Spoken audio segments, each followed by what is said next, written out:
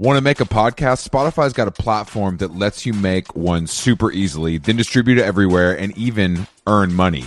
We like that. All in one place for totally free. It's called Spotify for Podcasters, and here's how it works. Spotify for Podcasters lets you record and edit podcasts right from your cellular telephone or your computer, so no matter what your setup is like, you can start creating today. Then you can distribute your podcast to Spotify and everywhere else, those other places that podcasts are heard. Video podcasts are also available on Spotify, and when you want to take conversations with your fans to the next level, Q&As and polls are the best way to get them talking. With Spotify for Podcasters, you can earn money in a variety of ways, including ads and podcast subscriptions. And best of all, it's totally free, zero catch. We've been using it ever since we started How Long Gone. And ever since I discovered Spotify for Podcasters, I feel like having the option of turning off the Q&As and the polls on the user dashboard has really helped boost my creativity and take it to another level. I highly recommend giving it a try. Download the Spotify for Podcasters app or go to www.spotify.com/podcasters to get started.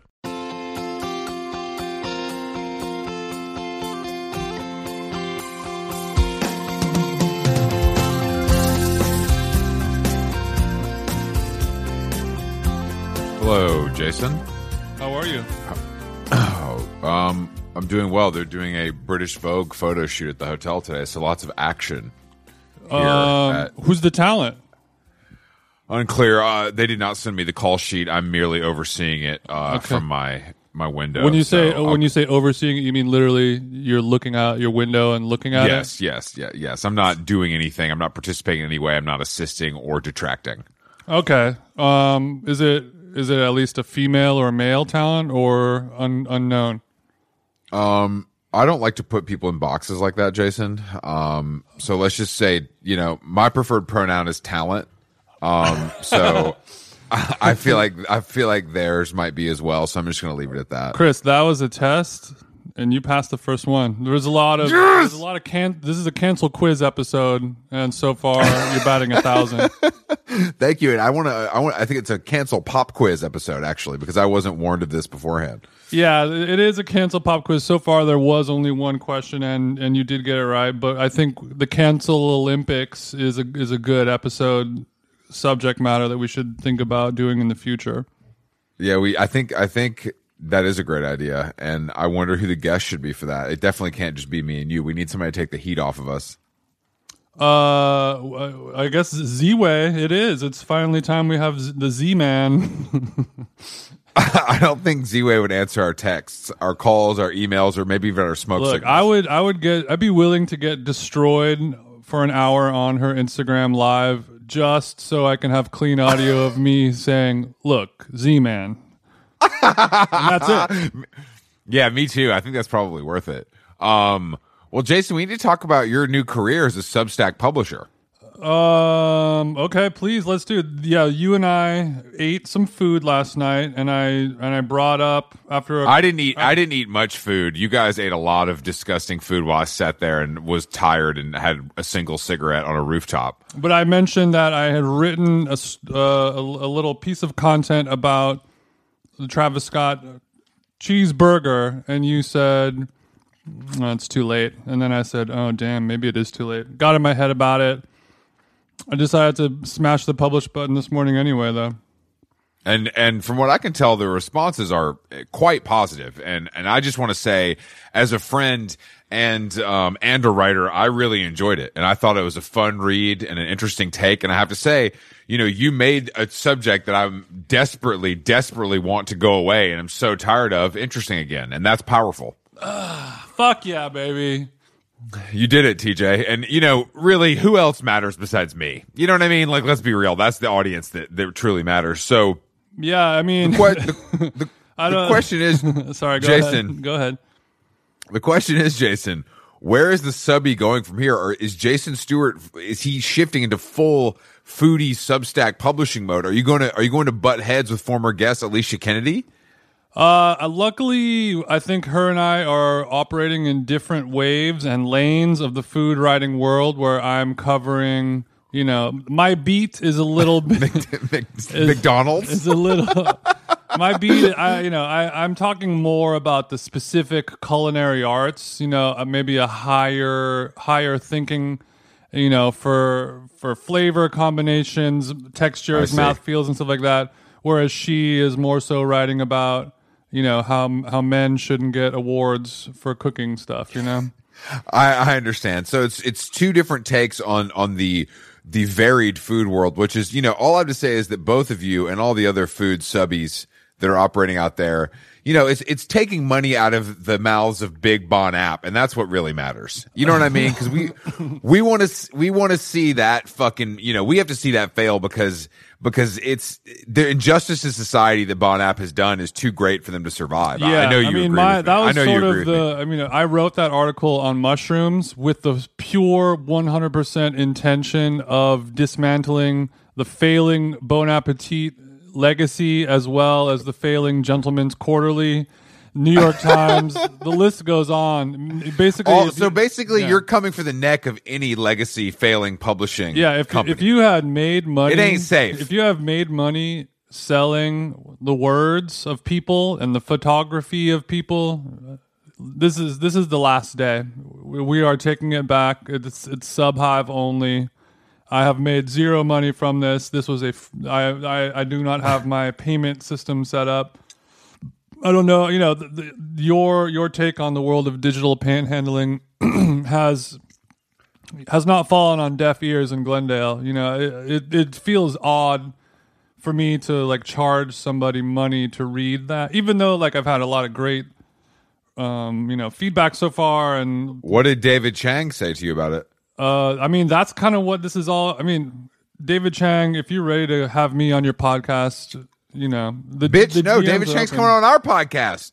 Chang will never do this podcast, but maybe there's a chance that I'll do his podcast. But that's the reason why I do stuff like this is, you look at somebody like David Chang, who's arguably at the top of the food media world right now. He has tons of restaurants. He's a millionaire. He has TV shows and other shows in development and a lot going on. But his voice and his opinion is not really in line with the current zeitgeist. I say it ain't resonating with the culture, with the streets.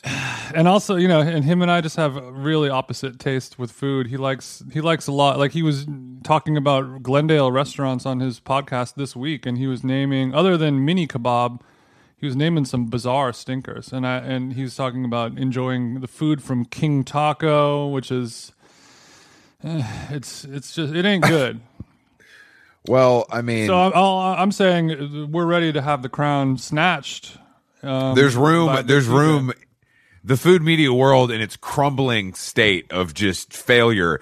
Luckily, a giant white phoenix is rising from the ashes, and his name is TJ, and he's coming for your fucking neck all the way from Glendale. This is a global attack. Yeah, there are only days, if not hours, left where somebody in my position, being a cis white male, could potentially succeed in the world of food media. So I've got to strike while the cast iron is hot. Damn, don't do that. Well, look, I'm happy to see you out there, and I'm happy to see the flood of positive responses coming in because, like I said to you earlier, if you eat, I eat, and then we collectively eat together, and that's not just a pun for the situation, but it's a real life application. You know what I'm saying? Yeah. All, the tide raises all boats, and we only have two boats, me and you.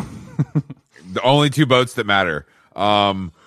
Jason, we do have a guest today. I don't know if you're familiar with Nate Freeman's work, but it's a little too highbrow for you, I think, to be honest. Yeah, I am not familiar with his work. It is too highbrow. The highbrow world of gossip is out of my jurisdiction, and I'm more into pictures and drawings and stuff like that. I know you're not a big reader, but Nate Freeman has an incredible column on ArtNet called Wet Paint.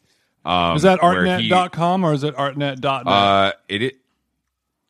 It's artnet.com, which is cool. But he's the by title he's the senior art business reporter, but he has this column called Wet Paint that rounds up all the hottest goss in the art world. And even though that's a little over your head, I think you can respect the dedication to rumor mongering, number releasing, shaming, all the stuff that we do honestly on this podcast. It's not dissimilar to what we do on this podcast. When you say number releasing, are you talking about the releasing of someone's phone number or like their financials, or what do you mean by that?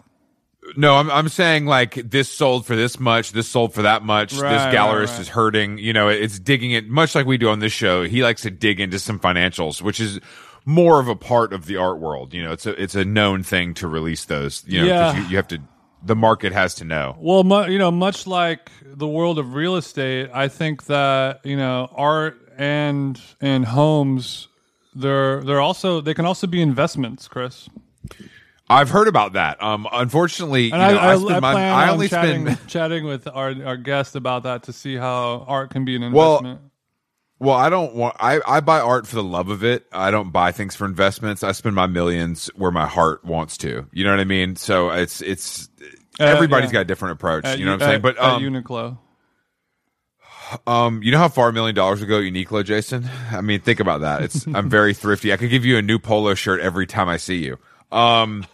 All right, well let's give Big Nate Dogg a call and get to the bottom of this little art world thing he talks about so much. Let us. Okay. Hold, please. Hold, please. How Long Gone is brought to you by our dear friends at BetterHelp, Jason. BetterHelp, summer travel season is coming up. Luckily, my BetterHelp therapist also fancies themselves a bit of a travel agent. So for maybe the first half of our sweet sessions, we were spent obviously off clock, going through, hotels, ferries, car rentals, restaurant recommendations. It's as if I have two wives. I have two wives inside of me, and sure. Yeah, so it is a fun way to find and connect different therapists. You get one that you really like. You guys are gossiping. You guys are chit-chatting. You guys are talking about your personal interests. Next thing you know, it's time to actually do the work. So it feels good building those mental health relationships with people you actually like. And on BetterHelp, there are so many different therapists to choose from. I don't like anyone. If you're thinking of starting therapy, give BetterHelp a try. It's entirely online, designed to be convenient, flexible, and suited to your schedule. Just fill out a brief questionnaire to get matched with a licensed therapist and switch therapist anytime for no additional charge. Get it off your chest with BetterHelp. Visit BetterHelp.com/howlong today to get 10% off your first month. That's BetterHelp, HELP.com/howlong. Nice. How Long Gone is brought to you by Nutrafol. As you know, hair thinning is quite complicated. Like your skin, hair is a reflection of your health. And internal factors can impact the way your hair looks, feels, and most importantly, grows. Nutrafol's whole body approach multi-targets underlying root causes like stress, hormone fluctuations, and nutrient gaps for visibly thicker, stronger hair. Go ahead, give it a tug. Nutrafol is the #1 dermatologist recommended hair growth suppy with over 1 million people seeking thicker, stronger, faster growing hair with considerably less shedding. Thank God. Take the first step to visibly thicker, healthier hair for a limited time. Nutrafol is offering our listeners $10 off your first month's subscription and free shipping when you go to Nutrafol.com and enter the promo code HOWLONG, all one word. Find out why over 4,500 healthcare professionals and stylists and professional stylists recommend Nutrafol for healthier hair. Nutrafol.com, spelled Nutrafol. I got RAF on the nut. .com, promo code HOWLONG. That's Nutrafol.com, promo code HOWLONG. Hey there, overwhelmed foodies. Are you drowning in a sea of meal kit options, feeling like you're in a bad dating game where every contestant looks the same? Fear not, because amidst the chaos, there's one shining star worth your culinary affection. Home Chef is not just another fish in the meal kit sea. They're the gourmet catch that you've been dreaming of. Say goodbye to swiping left on lackluster meals and swipe right for the one brand that will make your taste buds swoon. Home Chef provides fresh ingredients and chef-design recipes conveniently delivered to your doorstep to simplify your cooking experience. Whether you prefer classic meal kits with pre-portioned ingredients and easy instructions. Speedy recipes ready in less than 30 minutes. Oven-ready kits with pre-chopped ingredients. I like to chop myself. Or quick microwave meals that are assembled in minutes. Home Chef has you and your entire family covered for delicious meals, 30 options per week, and serves a variety of dietary needs, so you don't have to worry about what to make ahead of time. I'm keto now. Not only is it convenient, but it is also economical. Home Chef customers save an average of $86 per month on groceries. Mamma mia. For a limited time, Home Chef is offering our listeners, 18 free meals plus free shipping on your first box and free dessert for life at homechef.com/howlong. That's homechef.com/howlong for 18 free meals and free dessert for life. Homechef.com/howlong. Must be an active subscriber to receive free dessert. Big Nate Dogg, what the fuck is up, baby? Let's talk about art. Let's talk about some motherfucking art. So, Jason doesn't know anything about art. And so we want a little explainer from a professional in the business. But before we get into that, you're famous, most well known, I'll say, for something called Wet Paint, a column you do for your employer at artnet.com. What is the cadence? How often does the column come out? Forgive me for not knowing. Well, it's a weekly column, which is a shit ton of work, actually. But, the people want it. They want the tea. They want to know what the fuck's going on in the art world. They want to know what people are eating at Lucien. It's like, I got to give the people what they want. Well, see, I feel like that's the thing about the beauty of Wet Paint is that it stretches from art and it touches kind of everything that matters. And I think that's the power of a weekly dispatch, because it's hard. You're, like you said, you're going to crank out a lot of motherfucking words. Well, other than the restaurant Lucien, what are some other things that matter? That's a good question. What matters besides Lucien? Well, Also, that question can be answered by either of you. It's not just for you. New York is a strange place to be right now, but honestly, it's a blast. And there are people here who are unless you have time. The coronavirus. You can't contract the novel coronavirus if you're rich, Jason. We all know that. So that's true. The art world's not in danger. NYC is a blast right now. I think it's great right now, and the column sort of reflects that. Obviously, I get tips from people in LA and Europe and whatnot. Tell me about hold on. Tell me about the tip getting process.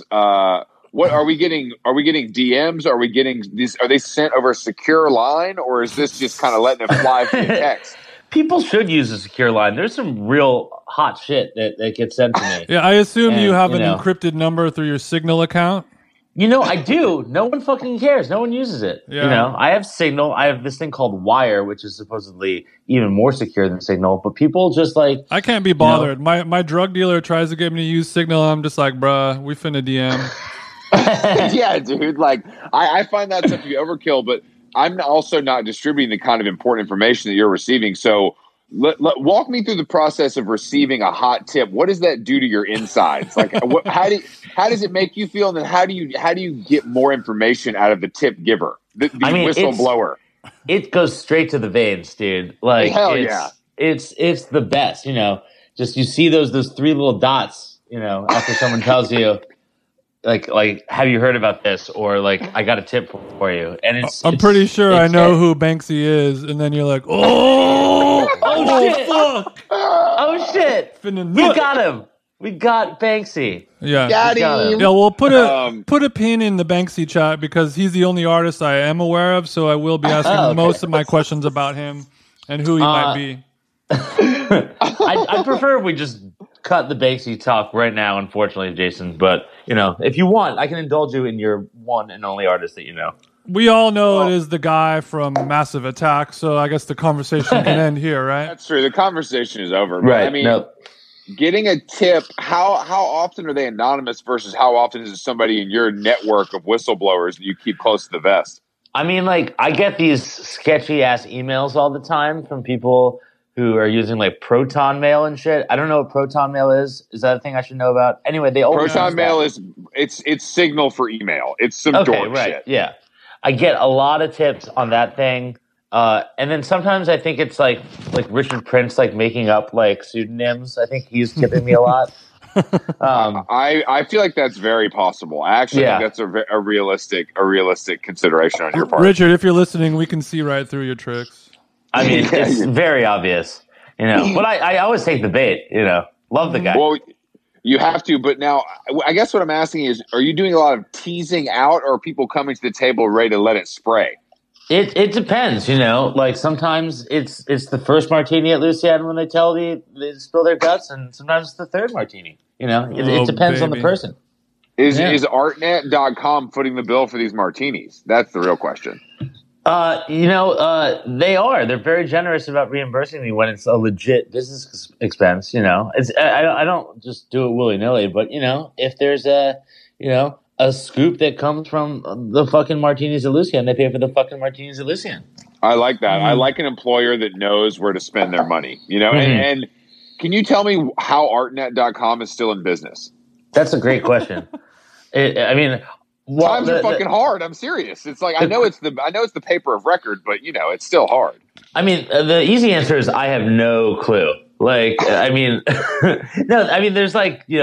business people who are somehow selling like convincing Cartier and shit to like buy ads, and they're heroes because I have no idea how they do it. They have a great sales team. A classic model. We love sales guys at this podcast. We love sales. We love sales guys. And it could be also from a generous contribution from the Carnegie Foundation as well. Yeah, I've read that they support the arts. Yeah, I mean, it's fair that if I'm nice to some like large organization in my column, it probably means they're paying ArtNet a lot of money. Yeah, that's say no more. Yeah, we understand that here. That's why we only shout out big corps on this podcast. Thank you, Amazon. Thank you, Tesla. Thank you, Tesla. Thank you, Amazon Sakara Life. Thank you, News Corp. I want to shout out News Corp. Thank you for the generous support, News Corp. News Corp has been killing it lately. Jason, Jason's a former, or he's a recovering DJ. And I am just recovering, and both of us have spent many dark nights in Miami for the Art Basel Fair. Oh God! I know, Have you heard of this thing? Have you heard of this thing, Nate? I feel like you've heard of it. I mean, it seems like a dream at this point. The 10 years or so that have gone, all of them, a big dream. But yes, I unfortunately am aware. I was reading on artnet.com that it's canceled this year, and it's done. How does that make? Yeah, so when I first read on like mixmag.net that EDC was going to be canceled this year, I assumed that was akin to the way you were feeling once you had to write that Art Basel was going to be canceled this year. Yeah, I mean, the thing is, me and Kat Mornell are still going anyway, so I like that. Difference. Yeah. I think. Are you really? Yeah. Kat and I are going, and we're going to do our own Basel. Everyone's invited. Cool. This is cool. Okay, we need to talk offline because I went last year. Truly awful. I mean, I've been a bunch of times, but like this most recent year was like I really was like I'm never going to go again. It's absolutely fucking washed. Well, what was the worst thing you went to in Miami last year? I've been to some really shitty things. I mean, every party that promised to be a cool party was none of that. The only good place I went to was Joe's Stone Crab. I do love Joe's Stone Crab. Yeah, you can't not go to Joe's when you're in town. But just like hanging out at Soho House and having a bev, on the beach, that's great, that's wonderful. But then once the parties kick in at night in the tents and stuff like that, it's just the worst of the worst Miami club trash, and nothing artistic is happening whatsoever. I did go to a party at the pants-splitting king Lenny Kravitz's house, which is pretty rad. Let's go. Lenny, let it all hang out. Damn, our Basels are hitting differently, King. Yeah, my man Wesley Pence was on the ones and twos. Big friend of this podcast. I mean, he's a friend to all, He really is. He gives back, and he gives, and he gives, and he gives. Okay. I caught the digits, and I was telling Dip what art to buy. I swear to God. You were doing free art advisement for Riplo. Oh, it was incredibly free. How also on a scale priceless. of 1 to 10, how high on cocaine were you when this conversation was happening? I think about a 6. All right. Okay, all right. That's Yeah. not that. Look, no judgment, no eight or above. shade, but No. giving art advice to somebody in Miami, it'd be strange if cocaine was not involved. Yeah. What now? I know this was last year, but were any of your predictions true? Did any of these artists markets explode after you recommended them to DJ Diplo? You know what? I was fucking right on every count. I told him to buy Amawako Boafo. That guy exploded like 2 months later. Okay. I was right. Diplo was wrong. It's just Wow. You I told mean, him to cop the banana. Ended up being a pretty good investment. The banana was sold out. They sold those. I mean, what do you think about the banana? I think it's pretty cool and funny. I mean, like, I got an email about it, like, from Perotan, the gallery, like a week or two before, and I saw it, and I was like, it's a pretty good Catalan. It's pretty good. It's okay. Mm-hmm. I thought it was, like, mediocre to good. He's a good artist, so, like, this is one of his pretty good works. Mm-hmm. Like, I got the joke. But, like, everyone else thought it was the most outrageous thing ever, and so I guess I missed the whole phenomenon. I think it's okay. It's fine. There's a lot of idiots out there in the world, my friend. That's true. Yeah, some people just aren't down to clown. This is an exact case of that. Well, now the you know who is Banksy? Go ahead, Chris. That's right. Yeah.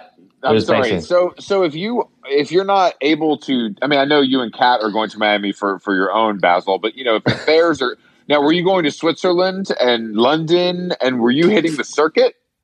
I was on the circuit every single major fair for years. It was like, nonstop. There were months when I would go back and forth to Europe 3-4 times in a month. Damn, this lifestyle is sounding sexy as hell, bro. So you're going from doing coke with Diplo in Miami to fucking Switzerland to London. Where else are we talking about? Are you going to Australia? Are you going to Asia? I mean, I went to Shanghai last November, and I spent more time traveling than I did in Shanghai. Oh, I was there for a night. So I'm not. So when you're on the ground, you're having to work on other stories. This is, I think, a pre-wet paint world. So you're working on. So you're covering the business of art, the numbers, the ins and outs, the movers and shakers, the head honchos. Yeah, like it's a real hothouse situation in there. You're in the Grand Hotel Trois Rats, and everyone around you is a billionaire, and you're just writing about these. Yeah, you're writing about these billionaires traveling around the world just to buy crazy ass paintings. Mm-hmm. It's fascinating. Are any of these guys cool to you, or do they think of you as the enemy? I mean, cool is an interesting way to put it. Like, do I think Stevie Cohen is cool? I mean, I don't mean cool like I want to hang with him. I mean cool like he's down to talk if you need to talk. If you need a quote, who's giving you the quotes? I mean, like, I can hang to a certain extent. So it's like, I'm there chilling, whatever. They know I'm a reporter. They say off the record, whatever. If they need to use me for some reason to, like, plan a story, they can do that. But generally, they're cool as long as I don't, like, break the trust circle, Sure. I'm sure you've seen some wild behavior, though, have you not? Yeah, I have, actually.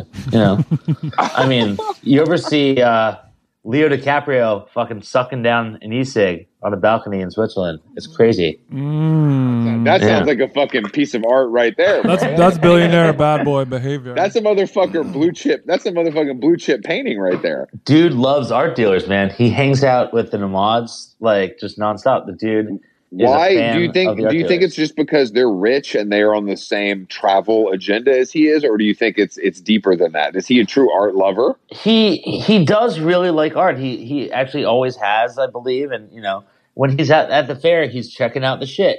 He's there getting his face up in the Avery Singers. Like he's copping. He's copping. Oh, yeah. Pieces. He's copping. Like it's he has this hotshot art advisor, and it's a big deal to be in the DiCaprio collection. People love that shit. Now, what is the plan? What is the how do I say this? Who's the celebrity with the best art collection? In your knowledge, which celebrity has the best art? Damn. Let's see. Right now, it would have been Diplo if he listens to me. But, that's kind of hard to say. Like people like keep this private. You can give an educated guess. I mean, like someone like Johnny Depp, like had an incredible collection, but he started to sell off his Basquiat's and stuff. For some reason, like Eric Clapton has an incredible art collection, which is mind blowing to me because he's the lamest dude ever. Hey, don't come for Clapton like that on this fucking podcast. There are many more lame people who are more lame than the Clap man. What is your problem with Clapton? Well, I mean, the dude's got a history of saying some pretty questionable things about that's true. Other races. You know, that is true, but so do a bunch of like Saudi princes who are also great art collectors. Right, that's a good point. I actually didn't know that about Eric Clapton. I thought he was just a guitar god who dressed cool. He's done some bad stuff. He said some bad stuff, and like the song about his kid, it's not for me. Like I like that. Is he your Chris Brown? Wow, is he my Chris Brown? Mm-hmm. Yeah, you know what? I think that's accurate. I've been trying to figure out who my Chris Brown is for a long time. I'm sure that keeps you up at night. But I didn't know. You're welcome. Well, you brought up Basquiat. Let's get into it. Why is his legacy being absolutely tarnished? Is this company who's licensing his stuff that money hungry, or are they just dumb? What is your take on that? They're very, very money hungry. They spring for any opportunity to license. Who is controlling the Basquiat Foundation? It's the family, but the family is like huge. Like he's got a ton of. It's like his parents, his siblings, like cousins. Like they have this they have a pipeline of selling work through the Phillips auction house, and they just give Phillips like a ton of work every year. And then so they got everything. But they got all of the actual paintings when he died. Like they own all of those paintings now. Yeah. They're flipping them through Phillips, as well as selling off the images for boxer shorts and male masturbation devices. Yeah, everything. I mean, it's going to be a fucking they'll follow up Travis Scott with Basquiat burgers at McDonald's. Which that sounds kind of dope. I eat a Basquiat burger. Is it affecting his market or is it helping it? Is it affecting it negatively, or is it actually helping it because it's such an awareness thing for rich people who might not know? I think it might be helping it in the end because it's like just further cementing him as like this iconic, globally known artist. I think that there are people, collectors in Asia that will increasingly pay, over $100 million for a Basquiat, and that part of that is because of his like global, No, I mean it's over $100 million. Yeah. Damn, bro. Jason, get your little money up. If you ask me, a Basquiat painting, as well as my stable of thoughts, belong to the streets. Right. I agree. I mean, but now, is it considered like if you came to my house and had a Basquiat, you'd be like, this guy's corny, right? Or am I wrong? Definitely. I mean, it depends on what Basquiat it is. Like, if it's like some just like garbage, like. Work on paper that he made, high off his ass that is, obviously kind of mediocre, I'd be like, that's, lame because you probably paid a fuckload for it. But, Ken Griffin, this billionaire banker dude, just bought a giant painting for $100 million that's, a masterpiece. And he gave it to the MCA Chicago. The MCA Chicago. And that's pretty rad, if you just go big on a masterpiece, it's really cool. But yeah, there are all these corny dudes who have some lame drawings. I was in this apartment in Soho a few weeks back, some just afters thing. And this I was about to say, what were you guys doing there? Super spreader, baby, super spreader. No, well, okay, so technically everyone was on the roof, and it was vaguely safe. I went down to take a piss. Into this kid's apartment, and I was I saw these Basquiat drawings, and I was like, hold on, Nate, were the Basquiat drawings in the bathroom? Because that's a flex. No, they were in the bathroom. I was peeking around a little bit. Right, okay. No, and I didn't know who this kid was. I came there with some friends. I was obviously at Lucian before. We just ended up there, and I was like, this is corny. This is not a good look. These are obviously Basquiat's, but they're really not great. This dude is really fucking wealthy, obviously. This is lame. Damn, you're making me miss New York City awful art parties a lot right now. Dude, I am loving the awful art parties. Dude, you know, no better city for awful art parties than New York. Are you out every night turning the fuck up? I mean, you know, it is most nights. You know, sometimes I'll just have like a quiet dinner or something and just stay in. But you know, like last night I was at Lucien. Yo, you know who was at Lucien last night? The fucking Scientologist king himself, Beck. Ooh, Beck was hanging out. Beck came back to the spot afterward. Ooh. Yeah. Beck, a legend and king, and I think we've all cried to the what's the album? Why can't I think of the name of the album? Sea Change, bitch. Sea Change, classic album. But also Beck nowadays be looking like Ellen. Am I right or am I right? Beck do look like canceled Ellen, but I believe that Beck is actually. I think Beck actually has distanced himself somewhat from the church. I think it's like, oh, my family's into that, and doesn't claim the set anymore like he used to, is what I've heard. Yeah, I've heard that as well. But you can't, can you ever really escape the vow of Scientology? Jason's got a lot of friends in the Scientology world from his time in nightlife in LA. Yeah, I've been recruited. Sure. I'd be lying if I said that it didn't help my career. That explains a lot about your career then. But I wish my career was run by the Church of Scientology. I would give it all up. Dope. I mean, if I can't, number one for me, I would rather be a Jew. Jew's number one if I'm going to convert. Sure. Jew's number one, but Scientology a close second. Close second. Yeah. In terms of religions. Yeah, just nipping on the heels of things I would do to make more money in life, like to be more connected. Right? Got it. It sounds like I could just go eat dinner with you at Lucien every night, and I would be more connected. But I'm willing to sacrifice my entire life to a religion that I don't believe in. What's an example of a hero meal at Lucien? If I were to go there and I really want to have a tour of Italy, what is the order there? It's not about the food, Jason. But go ahead. It's not about the food. I think I know, but still, the ideal meal is like 3 martinis. Yep. 20 cigarettes, and then like a smattering of food. Gin martini or vodka martini? Gin, of course. Obviously. Okay. I think, you know what I think we should do? I think we should plan a How Long Gone live at Lucien. I think that's an idea. And we have a rotating cast. I'll get press maven Caitlin Phillips to set up a rotating cast of characters to join us at our table, Jason, when we hold court in the back and just have quick chats. Right. I think in the meantime, we can get a green screen and we can just do it in my garage and just kind of have a Lucien booth that I buy off of eBay. I think it's going to be hard to recreate the energy, you know what I mean, with no bathroom to go to, but I understand. I like where your head's at, and in our COVID times, it might be all we can do. Chris, I can get the Coke. Mm-hmm. Okay, cool. I didn't know if you were still connected like that, Jason. What's the music situation over there at Lucy? Honestly, I don't think there is any music right now. No music. Usually, it's like whatever's playing on like Zach's iPod. Thanks, Trump. Okay. Where do you, Nate? What neighborhood do you live in? Gonna blast some Salem. God, I love that fucking Salem shit. I live in Dime Square, baby.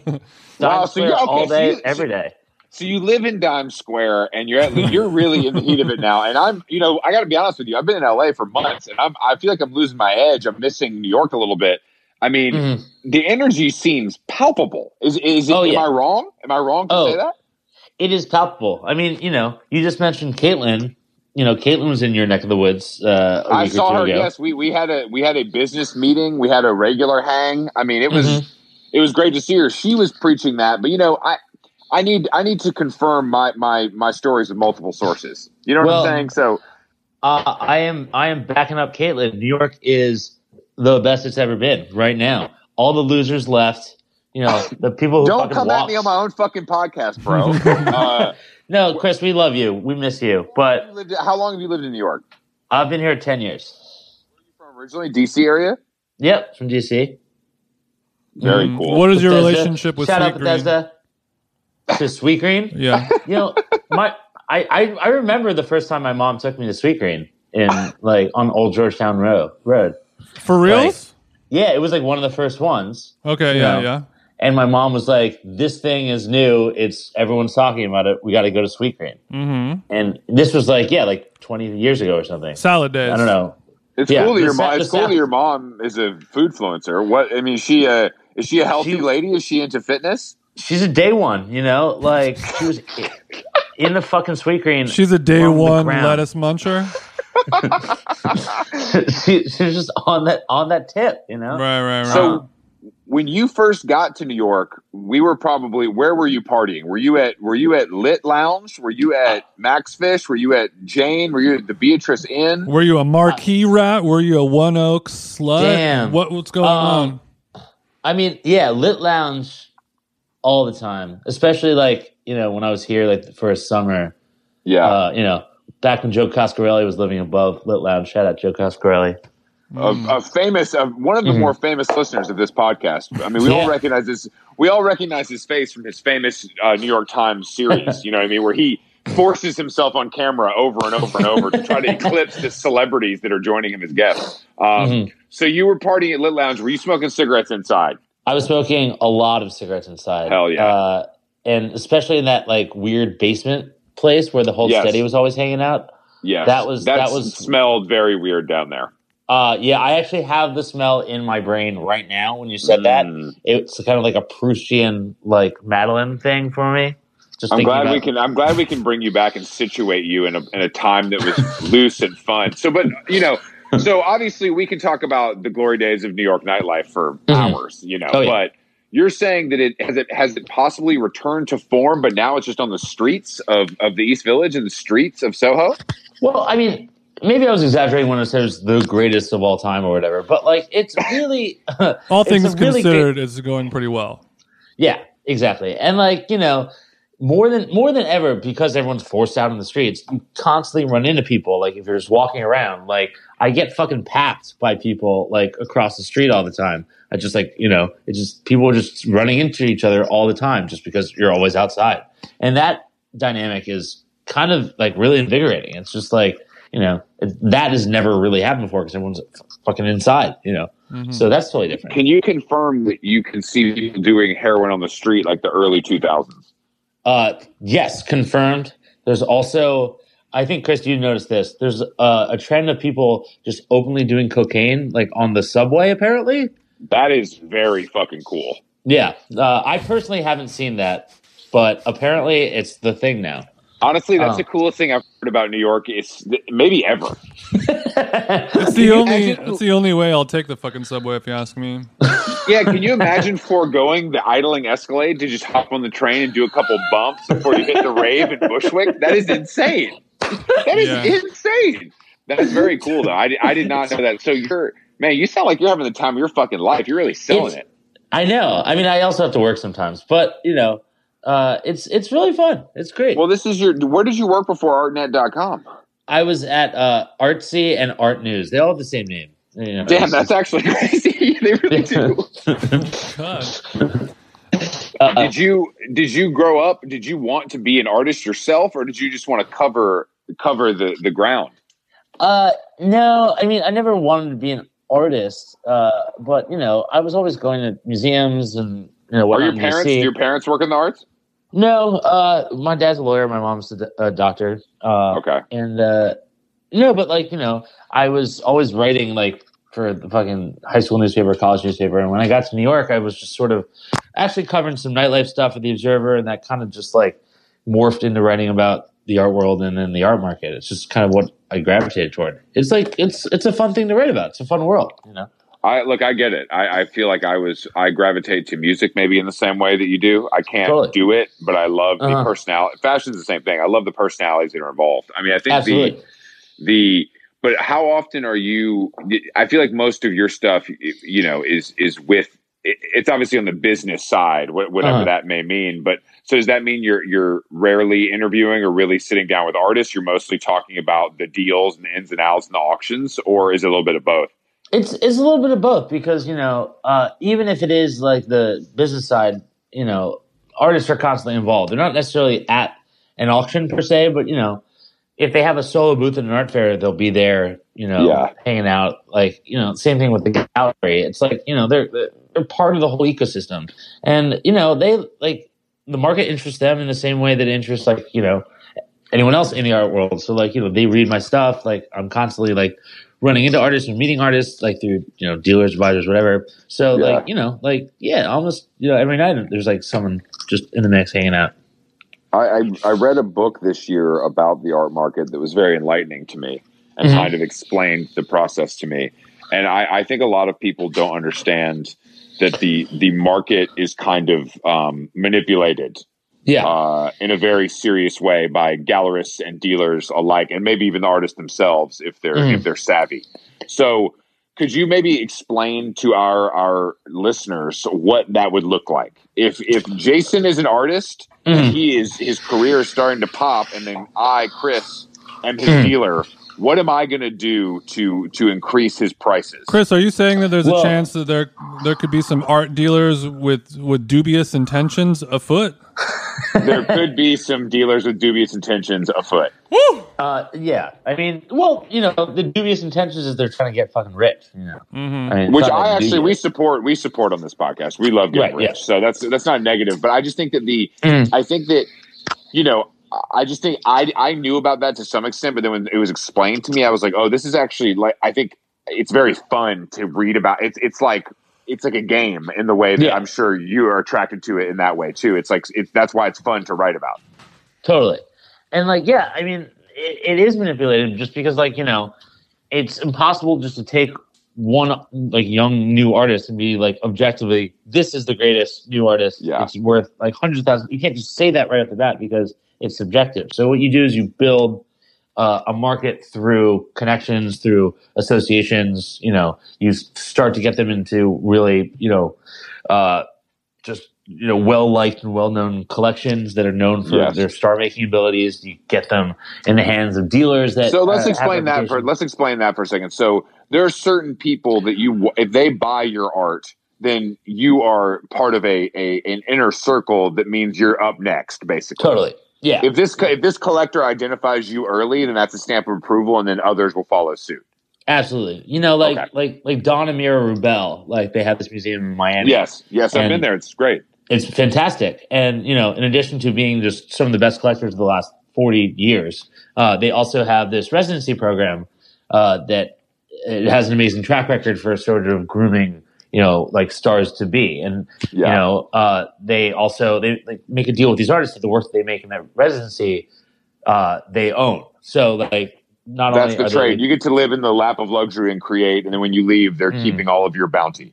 Yep, exactly. But like, that just signals that, the Rebels like this work enough to, buy it, and bring it into their collection. Like this could be big, and then that's when you have, dealers with certain reputations like getting involved and pushing it to other, big name collections. And then all of a sudden, someone who bought early and got lucky puts it at auction.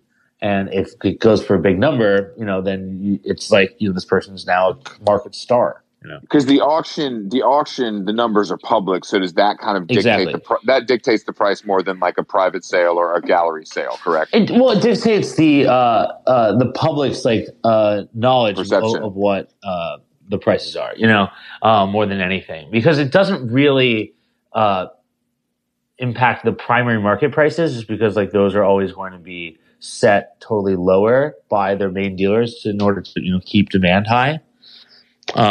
But it does it influences like what the public or the art interested public thinks of that artist. If that makes sense.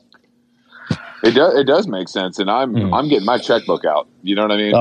That's all I have to say. But I think that the so stars are created, and then the Gallery Association, I think, is something that people are more familiar with, right? So if your name is attached to this and that, and that's going to be better for you.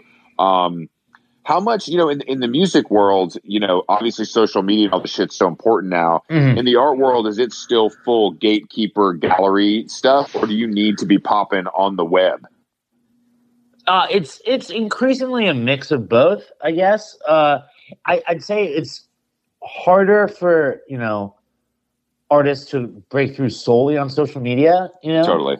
But like, there's a reason why, artists obviously Murakami is like legit a great artist, but like it helps. Calm down there, bud. Okay, I think he's good. He's good, but like it doesn't hurt that he's got like millions and millions of Instagram followers.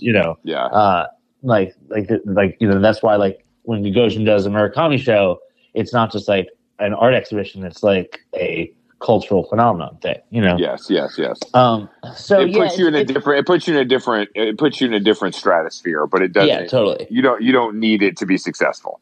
No, you don't need it to be successful because, to be successful, it's, like I said, it's a sort of market grooming for an artist. And it doesn't necessarily need to pop off on the grams, but I think that's one of the very few art forms left that you don't have to be popping on the gram. That's why I bring this up. Yeah, I mean, I think that it's like, if you're an actor, an actress, a musician, you that's like necessary. That's almost like an understood, like that's part of your job. You know what I mean? So I think that being able to go and make work and do your thing and sell it is pretty freeing in some ways. You know what I mean? Totally. Obviously it's there's not many people break out. There's not so many success stories, but it is a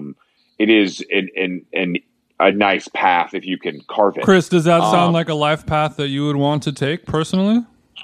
Well, no, I have absolutely no skills, so that would probably not work for me. But I think I'm not saying could you do it. I'm saying in a dream world, does that sound nice to you? I could see myself living a Schnabel like existence. You know Chris, what I mean? You're just chilling at the Chupi. Exactly. You know Schnabel's house, the Palazzo Chupi. Yes, I know it well. It's beautiful. I'm more into the Montauk property, so I can work on my large scale paintings. You know what I mean? I need I need space for myself, my assistants, my chef, my trainer. You know what I mean? So it's like I think that's more a little my speed. Yeah, my speed. Your 13 children. Exactly. Depending on the time of year, I think it would make a difference. Is Jim Carrey getting any better at art, or is he still pretty bad? He's still pretty bad. He's still pretty bad. Do you feel like I feel like one day he's gonna kind of like come out and like how George W. did and be like, damn, actually Carey stuck with it and he's kind of killing it now. I'd like to see that one day. Yeah, me too. I hope that he can get to that W level. So what's the value? What are W's going for right now? $100K?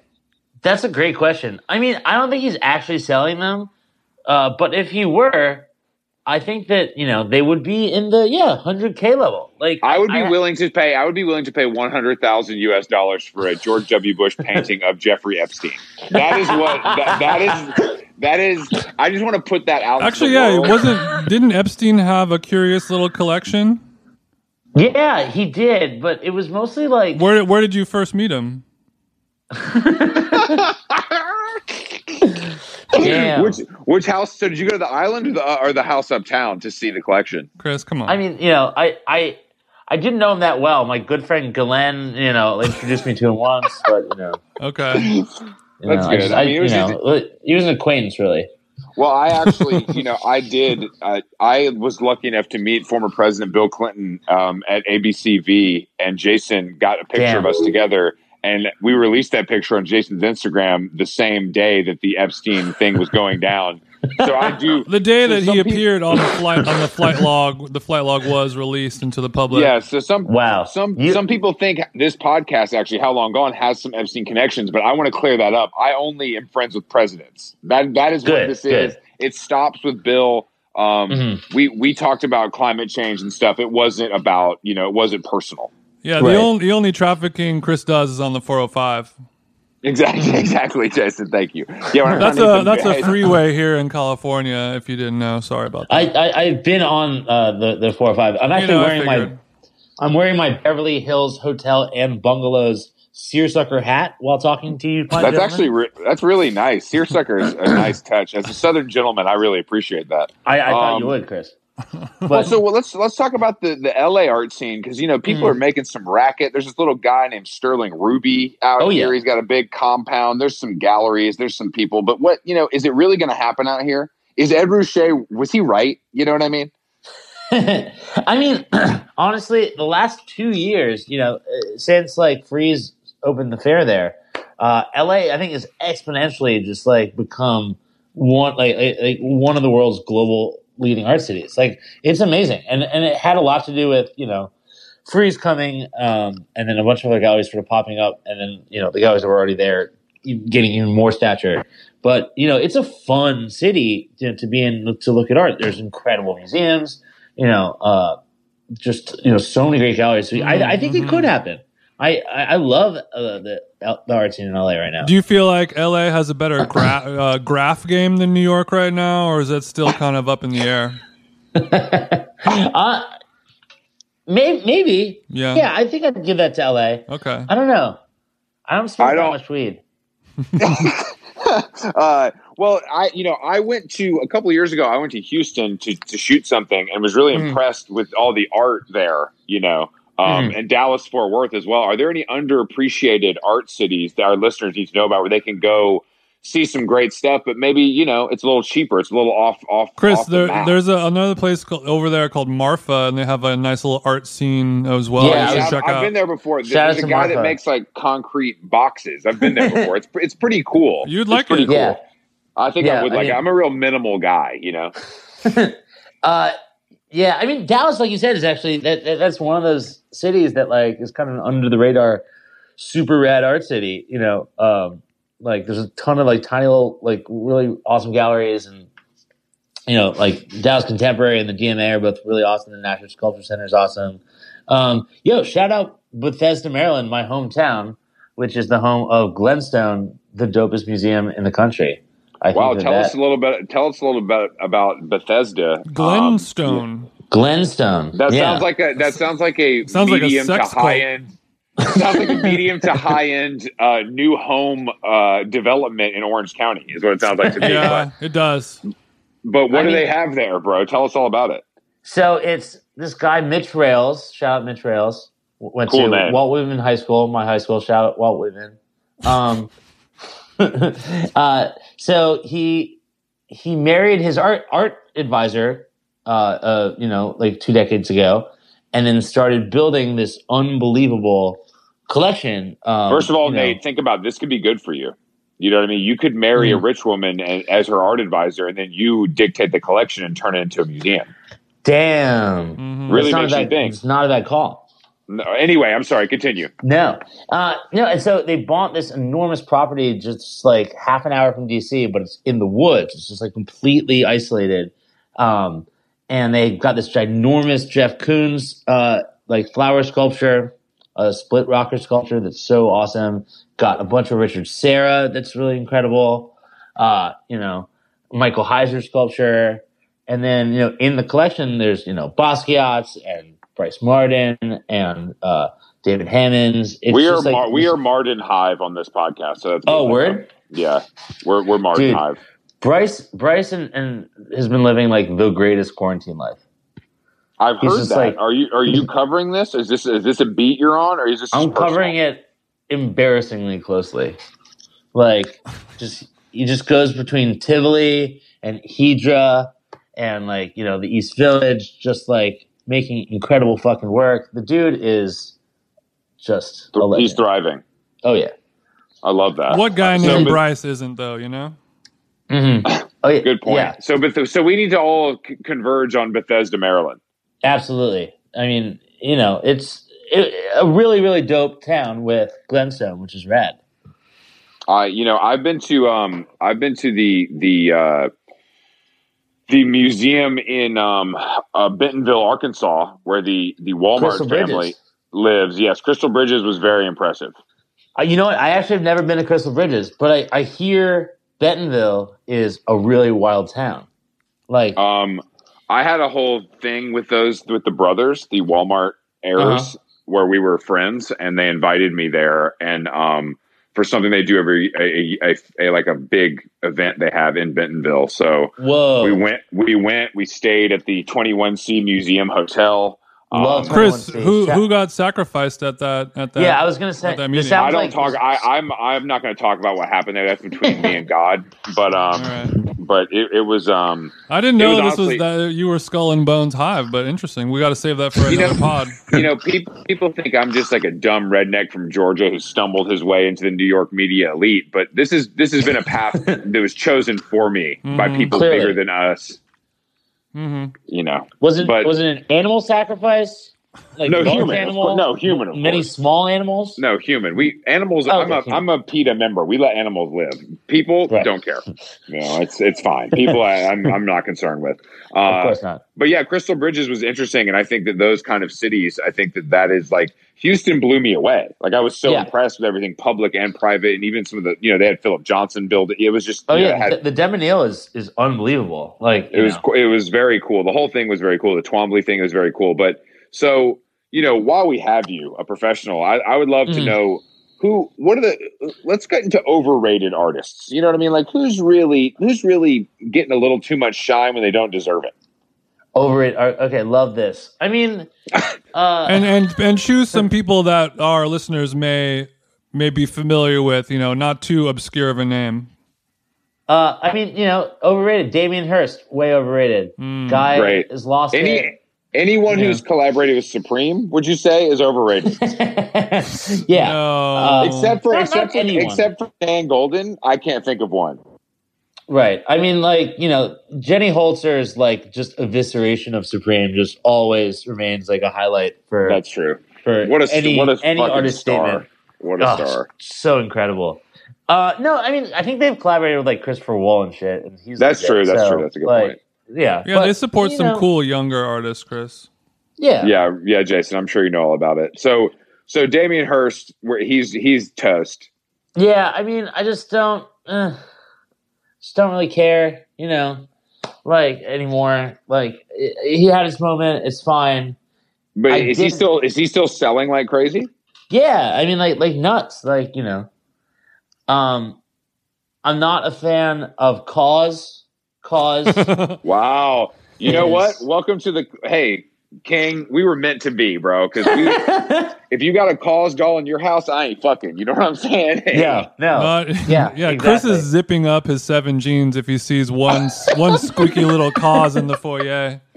These paper denim cloths are not coming off tonight, fellas. He says, not tonight. Hide the Cause under the bed when I'm coming over. But baby, it's an investment in both of our futures. I've tried that one. But his market is absolutely insane still. Totally. Correct? Absolutely insane. Like I think that people like have to have been lobotomized to pay that much for a fucking Cause. I have no idea what's going on. Well, I mean, is it the marketing machine at work? I mean, clearly there's something at work, because you have these like sort of shadowy billionaire corporations in China just like buying these things for $5-10 million. It's nuts. These are paintings or sculptures or toys? I mean, arguably they're all toys. Yeah, every Cause is every one of those words you just said, Chris. Yeah. Damn, I thought you guys were using cool graffiti artist slang. I like art that you can play with as a toy. It's like interactive, you know what I'm saying? It's kind of cool. That's true. But what is your take on the since you're just I respect your opinion. What is your take on the McDonald's Travis Scott collaboration? Is that art? Or is it merely commerce, Nate? Well, it's certainly commerce. Is it art? Kind of. I don't know. Like it's got legs, I mean, I find myself caring about it when I don't care about it, but I care about it. We talked about that, and Jason launched his Substack today with a deep dive on the McDonald's collaboration with Travis Scott from more of a food angle. And I told him it really brought me back into it. Like I stopped caring, and then he found a new way to hook me in, which I think is both the power of Jason Stewart and the power of fucking Cactus Jack. I roped you in rodeo style. Exactly, bitch. Yeehaw. I think that maybe it is art in a way because the order itself is just the same thing, right? It's just a quarter pounder with cheese, and right. What makes it? They also add they add bacon to it and extra cheese, I think. Right, but that's basically just like a normal order, right? Yes. There's nothing. Yes. Yeah. So it's basically just like a Cause, except like instead of it blue, I made it light blue. Right. Yeah. Like it's like a Duchampian thing, really, because they're selling something that. This is good. That's fire. It's a Duchampian. Yes, go on. It is because it's just like a normal object that they're presenting as, this is a Travis Scott thing now, and that's what's selling. Like there's nothing. They're not. The product itself is the same.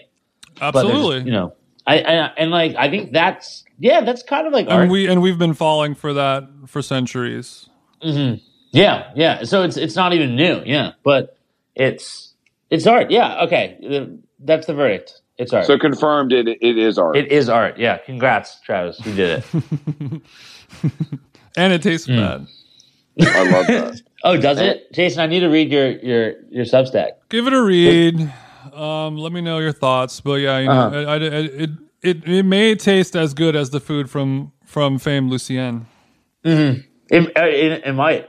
I'm kind of more interested in the spicy nuggets. I've heard that the spicy nuggets are actually pretty good. Yeah, like I'm I'm not a big nugget man myself. Really? Mm-hmm.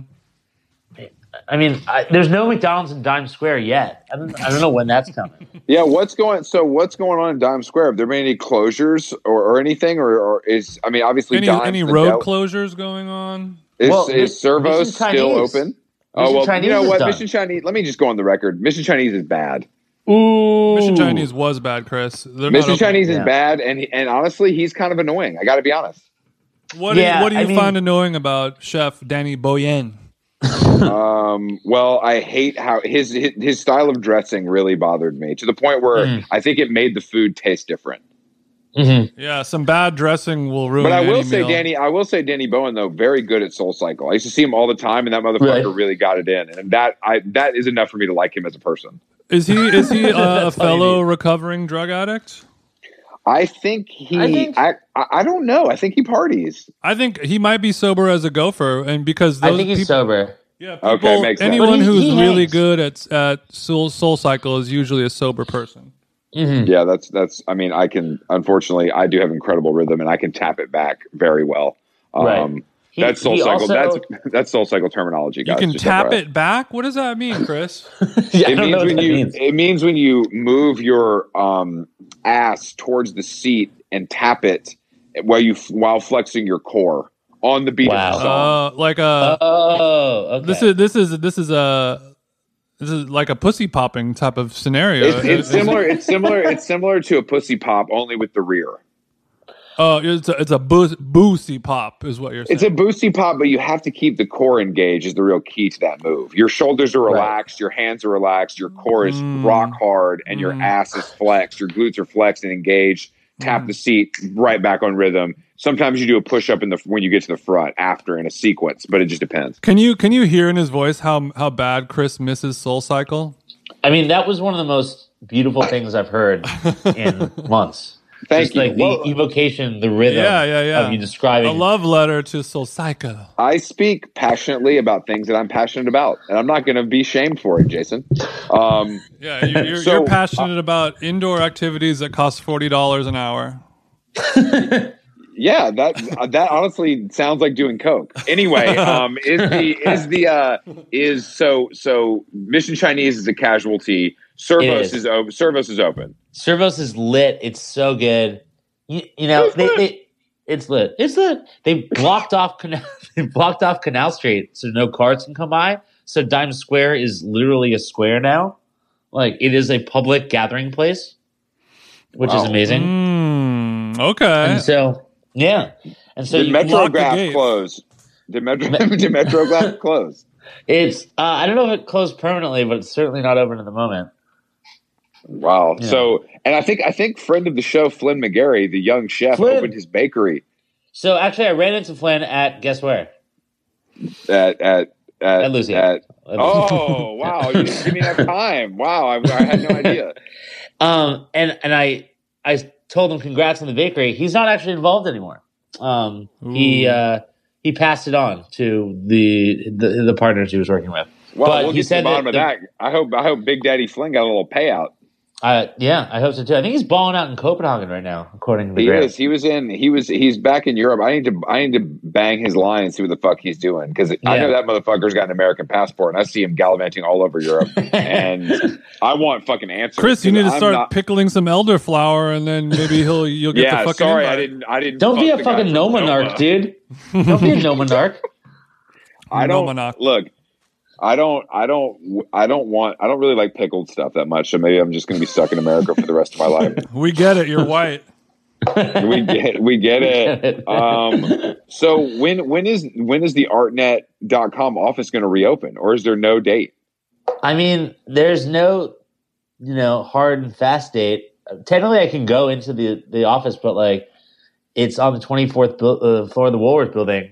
To get in the fucking elevator, you have like a wait because it's one person at a time. Those elevators are mad old. It's a whole thing. So you haven't been back in a long time. I have not been back since early March. It's just you, Carrie Bradshaw style, pecking away at the MacBook Pro in the window, looking over Dime Square. Absolutely, that's literally what I do all day long. It's like very Carrie Bradshaw, but in Dime Square. What are you doing for physical fitness? How are you keeping the bod tight and right? You know what? I've been doing that city bike thing. A lot of city bike. Big fan. City bike, Chris. City what are your bike. thoughts on that? I mean, look, man. I guess I think of that as transportation, but some people think of it as exercise. That's about all the exercise I get, though. Are you riding it to Jersey? How many miles are we logging on the city bike? I take it to Brooklyn occasionally when I have to go to Brooklyn. Thankfully, I've not been in New Jersey for quite some time. Yeah. When you get to go to Brooklyn, not have to. This podcast is anti-Brooklyn, and don't forget it. That's a benchmark of this. Even though Jason, I feel like Jason, if he lived in New York, he might live in Brooklyn. Would you agree with that, Jason? I would probably live there. Yeah, even though I don't like going to Brooklyn, and when I'm in New York, I try to stay in Manhattan the whole time, just because I can just walk everywhere. Yeah, put those New Balances to work. I love walking, and that's the biggest thing I miss about being trapped in LA. Are you still in that hotel thing, Chris? I'm looking at the pool right now, sweetie, and it's shining. Oh, damn. Well, hey, look, Nate, come on out anytime, bro. I would love to host you at my pool. Well, that sounds great, Chris. I think that I will eventually have to flee this place when it gets cold, because it gets cold. Have you been there the entire time? I was in the Catskills for the first 3 months. Damn. Okay. That sounds. Was it good or was it boring? It was good and boring. I mean, like, farming is not that much fun. Building the farm, building the garden. It's like, So, Nate, thank you for joining us. Of course, Chris. Jason, this was a blast. And we're going to need you to tell people where they can find you on the World Wide Web. You can find me. I got a Twitter. It is nfreeman1234. The Instagram is the same. Hit me there. And wet paint. Wet paint drops every Friday morning. Artnet.com. Check it. Every Friday morning. We'll make sure to get you this link so you can include it in tomorrow's dispatch. I absolutely will. It'll be up. This will be up tonight. I'll send it over to you. But honestly, I love reading the column. But Nate, that's not the only reason why we had you on the show, though. That's true. We had you on because we like you. Well, I like you guys. You guys are the best. This was so much fun. Thank you. Hey, man. I think it was great. It was our pleasure, and honestly, keep doing what you're doing, and you made New York, my beautiful home, sound even better than I can imagine. So I will, one day I'll return, and I will have a sparkling water with you while you go to the bathroom at Lucien. That sounds perfect. I can't wait. Thank you. We'll talk to you soon, bro. All right, have a good one. Soon. All right, bye. Later. Bye. Bye.